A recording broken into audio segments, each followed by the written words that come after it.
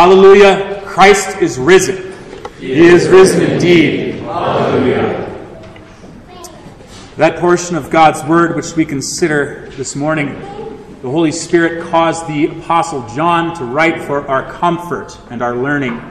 We place a special emphasis on these words. He will glorify me, for he will take what is mine and declare it to you. Let us pray. Thou hast died for my transgression. All my sins on thee were laid. Thou hast won for me salvation. On the cross my debt was paid. From the grave I shall arise and shall meet thee in the skies. Death itself is transitory. I shall lift my head in glory. Amen. Beloved in the Lord, it is a common argument today that all religions are the same. All of us have heard this argument. And so it is important for us to understand not only why they make this argument, but why this argument is false. People today in our relativistic world love to ask with Pilate, what is truth? And they do this so that they won't have to decide which religion actually teaches the truth. They place Christ's religion among a number of other religions, and they say, look, they are basically all the same. They basically say that we should love each other. Why do we squabble about all these minor differences? And why don't we just let people think what they want to think and keep the main core of love each other? Then we would have peace. But there cannot be a myriad of truths, otherwise there is no truth. The law of contradiction militates against that. Jesus calls himself the way, the truth, and the life. He says, no one comes to the Father but by me. Now, why is Jesus so exclusive of other religions? Why is he so intolerant of other so-called truths? Because no other religion gives the truth. Now, they may have something of the truth in them. There are similarities in other religions, definitely. The law of God is written on man's heart. That is, God created man to love him and his neighbor. And that is why, do unto others as you would have them do unto you, you can find in basically every philosophy and religion of note. And so almost all of the languages in the world have a word for sin. I think the only one that hasn't had a word for sin was the Hmong language, which the Lutherans had to invent a word for sin because they didn't get it. But most other religions do. And languages do. And almost all languages, pretty much all languages, have a word for righteousness or good. And every person on earth judges and appeals to a higher judgment in his life, in his relationships with others. If someone cheats on his spouse, the spouse will appeal to a higher love than the cheater has shown to judge him as having done evil, and everyone agrees with it. If someone steals what another has worked for, then the worker will appeal to a higher good than what the thief has shown in robbing him. If someone tears down another's reputation, the slanderer is judged as having done wrong, having fallen short of the good that we would like to receive from our neighbor, that we should aspire to. Every religion has this. Every religion teaches something of this to everyone. Less or more, it's all there. And I have taught this many times, but it bears repeating. Everyone knows something about sin, about righteousness, and about judgment. Everyone knows something of the truth, it seems. But do they really know the truth about sin, the truth about righteousness, and the truth about judgment? Do they really know the truth? We use, every one of us, the whole world over, uses the law of God that is written on our hearts. We use the law to benefit those who do good to us and stop those who do bad to us. This is the coercive power of the law. 5 Walgreens have closed in San Francisco because the police have stopped prosecuting and arresting thieves. When you don't have a curb of the law, people will simply do what they want without regard for another person. And even those who steal, though they may justify it, know that it's wrong because they wouldn't want somebody to steal from them. But this law that everybody uses in his daily life is not truly known by everybody. That is, they don't really recognize the true import and seriousness of what the law requires. And so also they don't understand the depth of the evil that the law actually reveals. We don't understand by nature what sin, righteousness, and judgment truly are. The truth doesn't just merely govern our outward behavior. And who can see another's heart? How do we even recognize our own hearts? How do we judge rightly? Every one of us has made a false accusation against another because we judged wrong. Jesus goes to the Father to teach us the truth. That's why he goes to him who sent him. And the Father sent him to reveal to us the truth. He told Pilate, "For this cause I was born, and for this cause I have come into the world, that I should bear witness to the truth. Everyone who is of the truth hears my voice." And Pilate replied with a cynical, "What is truth?" Well, Jesus showed what the truth is. What does it mean for him to go to the Father, to him who sent him? Well, who among us can go to the Father, to the Almighty Maker of all things? Who can find him and approach him? And how would we do it? Now, those who deny that someone made them are under a deep delusion. Every building has a builder. To believe that our eyes and ears and hands and all our organs and members of our body are the result of chance is absurd and foolish, no matter how many people try to believe it, no matter how many degrees they have. That they can even think, and that they can prefer good to happen to them over evil, or that they can speak the words should and ought, or act like they or others are supposed to do anything, condemns them who deny that God made them. There are some who even try to say, well, everything's just determined by some force, and therefore there is no moral responsibility at all. The reason, and this is because the reason that men deny that God the Father, Almighty, Maker of heaven and earth, is because they don't want to go to the Father. Because if they did, they would have to admit they have not lived as he made them to live, as they know he made them to live.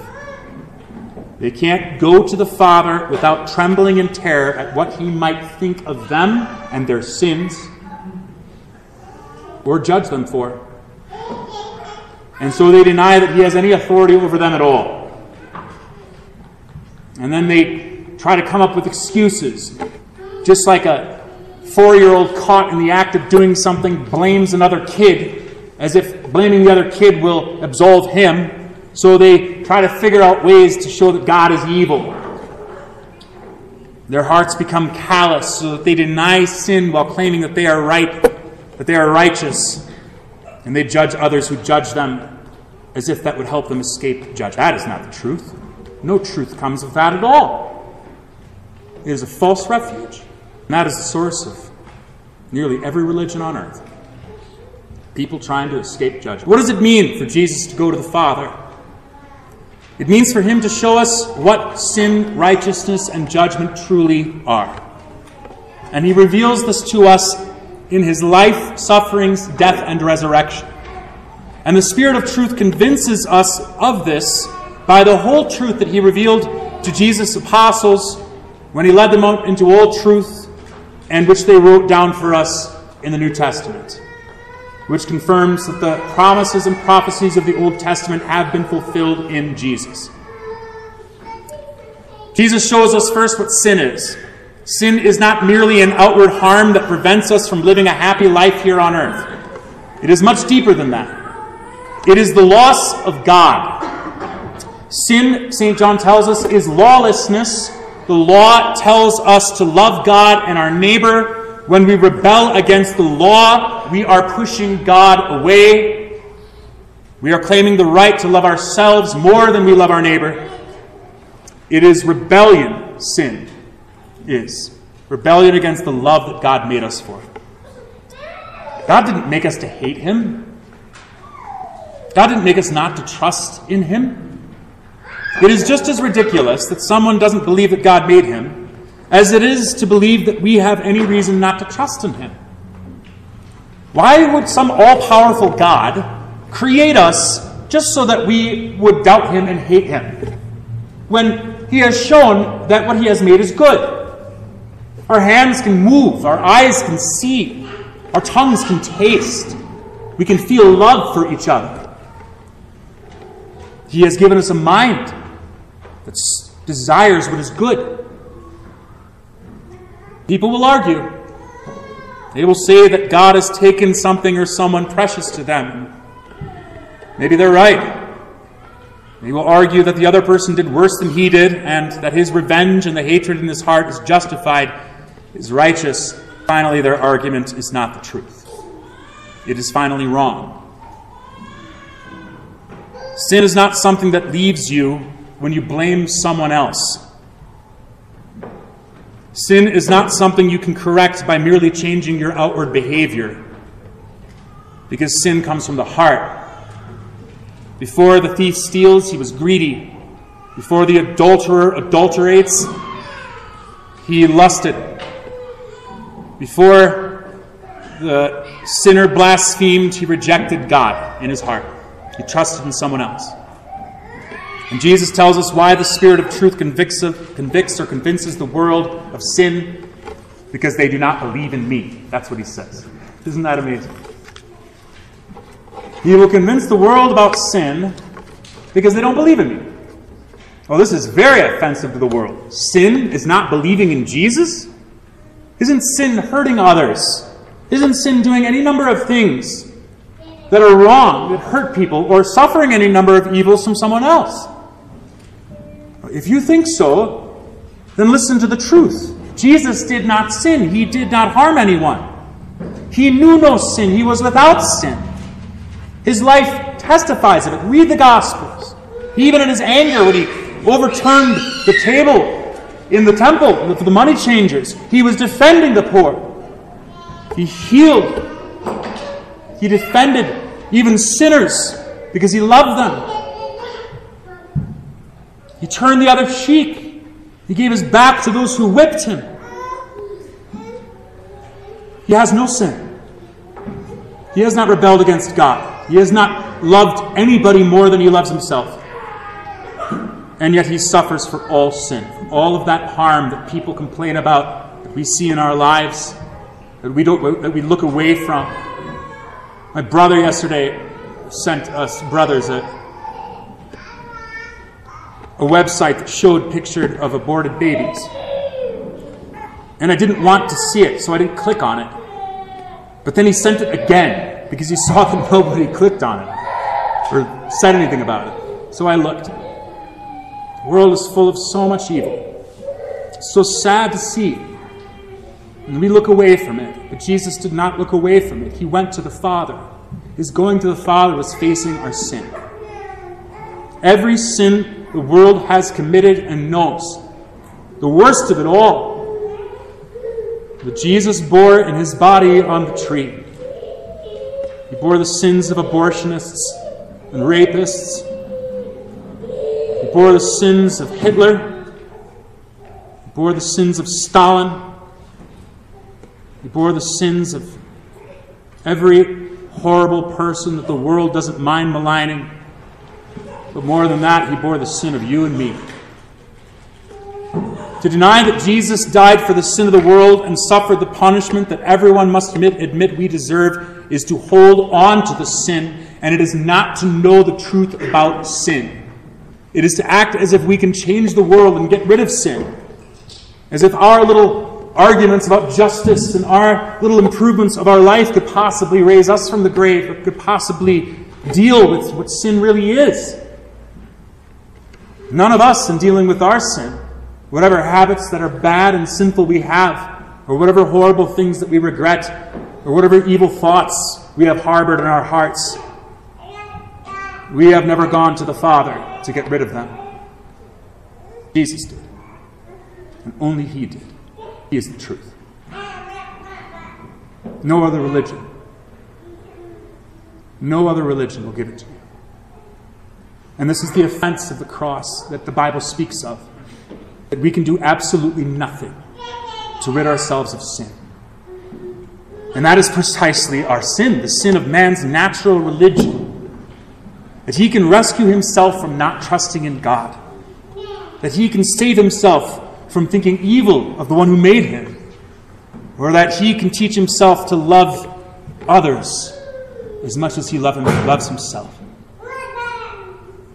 And he'll come up with all sorts of excuses. He'll say, well, evolution made me this way, survival of the fittest, or something like that. As if that's the truth. He is offended that none of his efforts will help. And this is truly what we have to face, that none of our efforts will help us. And that only Jesus can truly show us what sin is. Sin is so terrible that it requires the Son of God to come down from heaven and offer himself in our flesh as the payment and substitute for what would destroy us and cast us into hell, which is nothing less than to be away from God forever. Because we didn't want to be with him here on earth. We didn't want to go to the Father. We didn't want to show him or him to see who we really are. Sin is not believing in Christ. And this is why Jesus says these words. I think they are fascinating. He repeats them in all the Gospels, or the Synoptic Gospels. Assuredly I say to you, all sins will be forgiven the sons of men. All sins will be forgiven the sons of men. And whatever blasphemies they may utter. But he who blasphemes against the Holy Spirit never has forgiveness, but is subject to eternal condemnation. The only sin is not believing in Christ. All sins will be forgiven the sons of men. The one who is blaspheming the Holy Spirit, that is saying that he is not the Spirit of truth, never possesses forgiveness. Why? Because he's not confessing his sin. He is not confessing the truth, that he can't free himself from sin. He is not confessing that he needs Jesus who went to the Father for him. The world teaches that we can handle our sin. The Spirit of truth says we can't. Therefore, whatever sin is in your life that you regret, that you struggle against still, do not believe the world that says it is no small thing. You know it's not. Look at what it has done to your soul. Instead, turn to the Son of Man who was made to be sin for you. Because there is no sin that will not be forgiven you, no matter how blasphemous or evil. Because Jesus went to the Father and faced him with your sin, covering him in his body, in your place, when you couldn't. When you would have been condemned, but look at who was condemned in your place. Look at that love. Look at that truth. You cannot know sin in its proper place.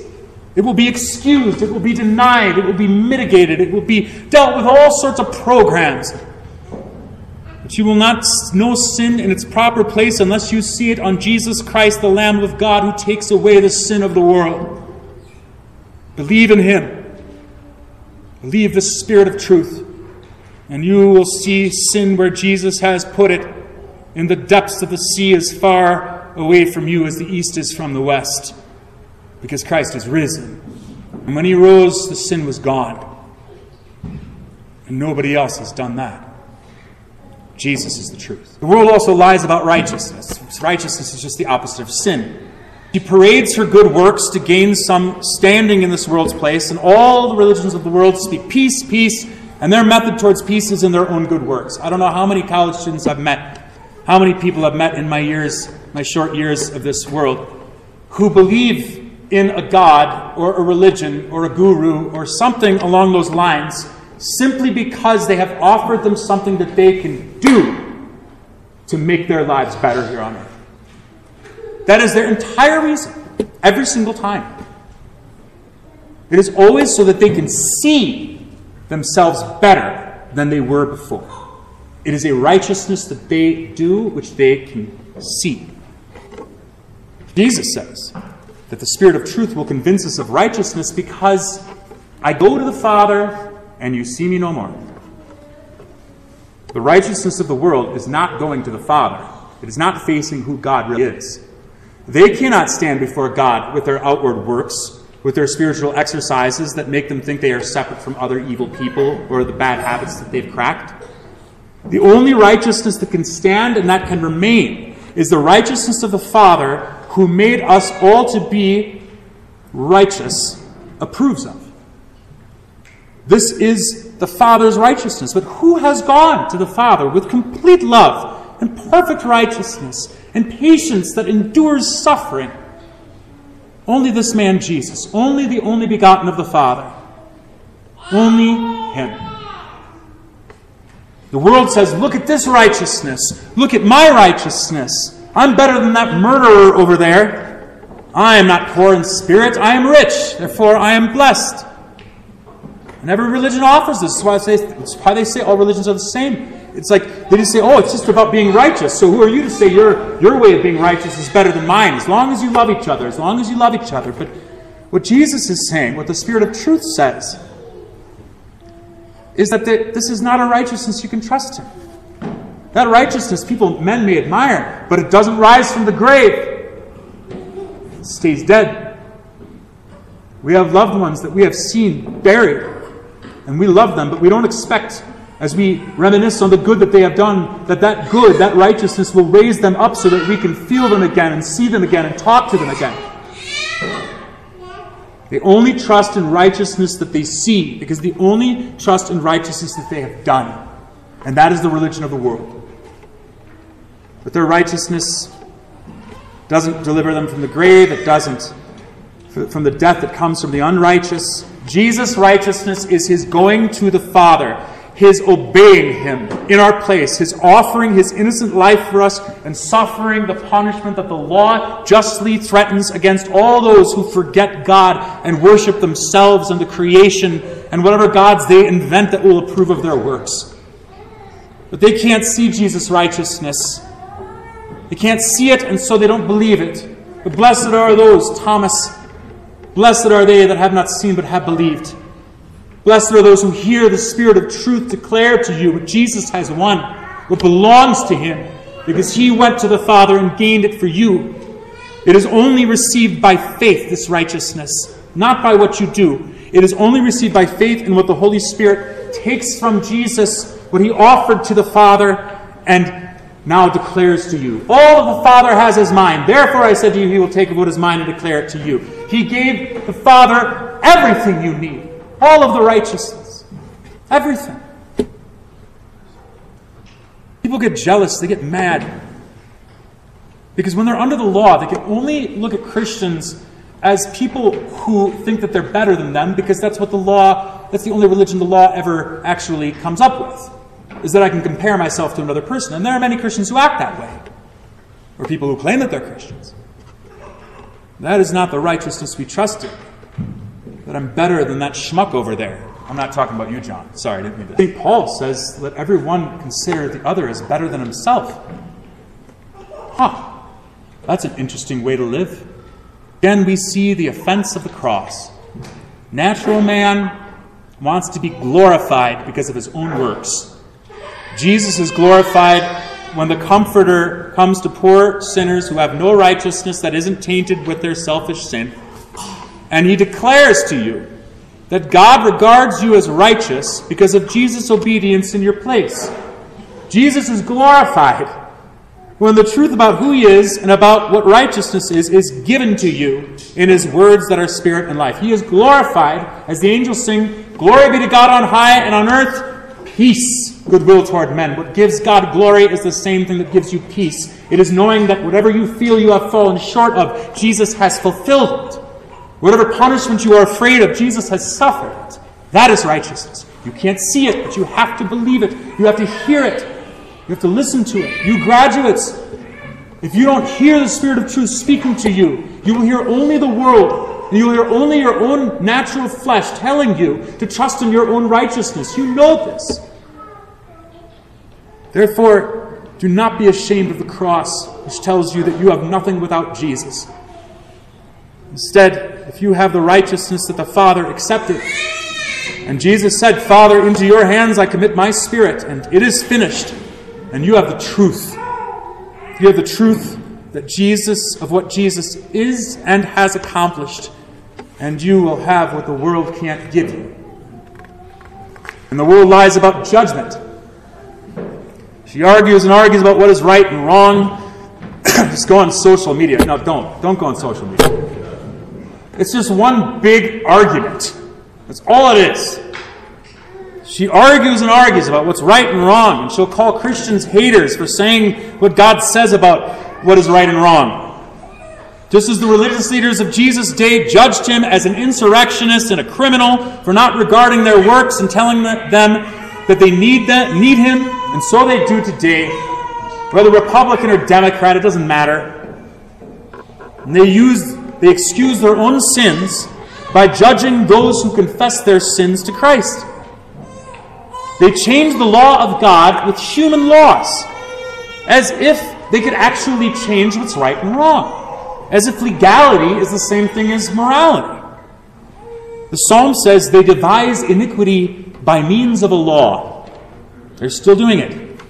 They invent sins with their judgment so that they can silence those who know that Jesus alone is the judge of the living and the dead.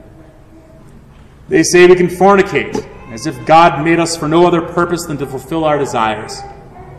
Their judgment is wrong. No one has ever lovingly fornicated. No one has ever lovingly sodomized. No one has ever lovingly killed a baby in the womb. No one has ever lovingly deprived his worker of wages he needs to support his body and life. No one has ever lovingly started an unjust war. No one has ever lovingly stolen from someone to give to others. No one has ever lovingly told a man that he was a woman, or a woman that she was a man. Their judgment against those who oppose these things is only their desire to deny their sin and declare themselves righteous. Their judgment is always to tear others down so that they will not be judged. But that doesn't work. That's not the truth. Just because you show that another person is guilty does not mean that you have shown that you are innocent. And their judgment finally doesn't judge the prince of this world. Jesus says the Holy Spirit will convict the world or convince the world of judgment because the ruler of this world is judged. The world's judgment is the judgment of the prince of this world. The devil teaches us that our bodies are ours to do with as we please, that our hearts are ours to believe whatever the world finds convenient at the time, that our lives are ours, our lips are ours, who is Lord over us. We are like gods, knowing good and evil, able to judge. That's about the truth of it. But Jesus teaches us by the Spirit of truth that this world's prince is judged on the cross. There was a tree, and he came in the tree of the knowledge of good and evil. And the devil came and said, "Did God really say?" He said, "You will not surely die, but you will become wise, like God, knowing good and evil." And that was a lie. But there is another tree, and it is the tree of the knowledge of good and evil. When Jesus is lifted up on the cross, every evil is known by him, even as he knows all good. And when he dies on that cross and tastes the fruit of sin, which is death, he crushes that liar's head. He judges him to be a liar. So that when the devil goes after you and says, "You need to die because of your sins," Jesus says, "Liar, I died. You're judged. Whoever believes in the Son shall not see death. Whoever believes my word shall not come into judgment, but has passed from death into life." And so all judgment is on the cross. And there is judgment now. It is the judgment that we feel when we don't feel like singing the new song, when the world's truths of sin and righteousness and judgment seem more important, when we have failed and sinned and walked away from God, when we have not loved when we have made excuses, when the world is stronger than us, and our hearts condemn us, and the devil seems to be in charge. But he isn't, because Jesus rose from the dead. He rose from the dead to tell you the truth, that he calls upon every one of us to find your sins on him, washed away, to wash yourselves again in the waters of your baptism that flowed with blood from his side to cleanse you. And then he judges you. He looks into you and he looks all around you, and he says, I see nothing but righteousness. I see nothing but goodness, because I have taken your sin away. I have clothed you in righteousness. And all the world may condemn you. I don't condemn you. Just as that woman was caught in adultery and said, neither do I condemn you. It doesn't matter. The truth doesn't come from your heart. It comes from the Spirit of truth, whom Jesus breathed into his disciples and said, peace be with you. Whosever sins you forgive, they are forgiven. So that is the judgment. When you hear a pastor say, in the stead and by the command of my Lord Jesus Christ, I forgive you all your sin, that is the judgment. That is the judgment that you live on and that you will die with. When you are on your deathbed and all of life's regrets are coming to you, and you wonder, have I done enough? What about this? What about that? Because the devil will do that to you. Then you remember this judgment that Jesus knows about, that Jesus teaches you. You remember the truth. It is not in the devil. It is not even in your own conscience at that point. It is in the gospel of the forgiveness of sins. It is in your baptism. It is in the body and blood given to you that made full satisfaction for the sin of the world. And the Holy Spirit, the word for this, I can't stand that translation, helper. It's just a generic thing. I mean, it's a good word, fine. But the word is the same word as is used for Jesus in 1 John 1. He is our advocate. He pleads for us. He comforts us. He counsels us. He gives us the truth when our own hearts can't give it. He defends us with the truth of who Jesus is. He says, what have you done? Look at what Jesus has done, and he declares it to you. It changes your mind. It changes your heart. It comforts you. So we receive with meekness the implanted word. Every good and perfect gift comes from God, not ourselves, not the world. It comes from him, and we recognize it when we have this word. Of his own will, he brought us forth by the word of truth. And we cling to that word. We cling to this seed that has been planted in our hearts in our baptism, that teaches us an ever-blooming new song about the resurrection of Jesus from the dead, when the truth was vindicated.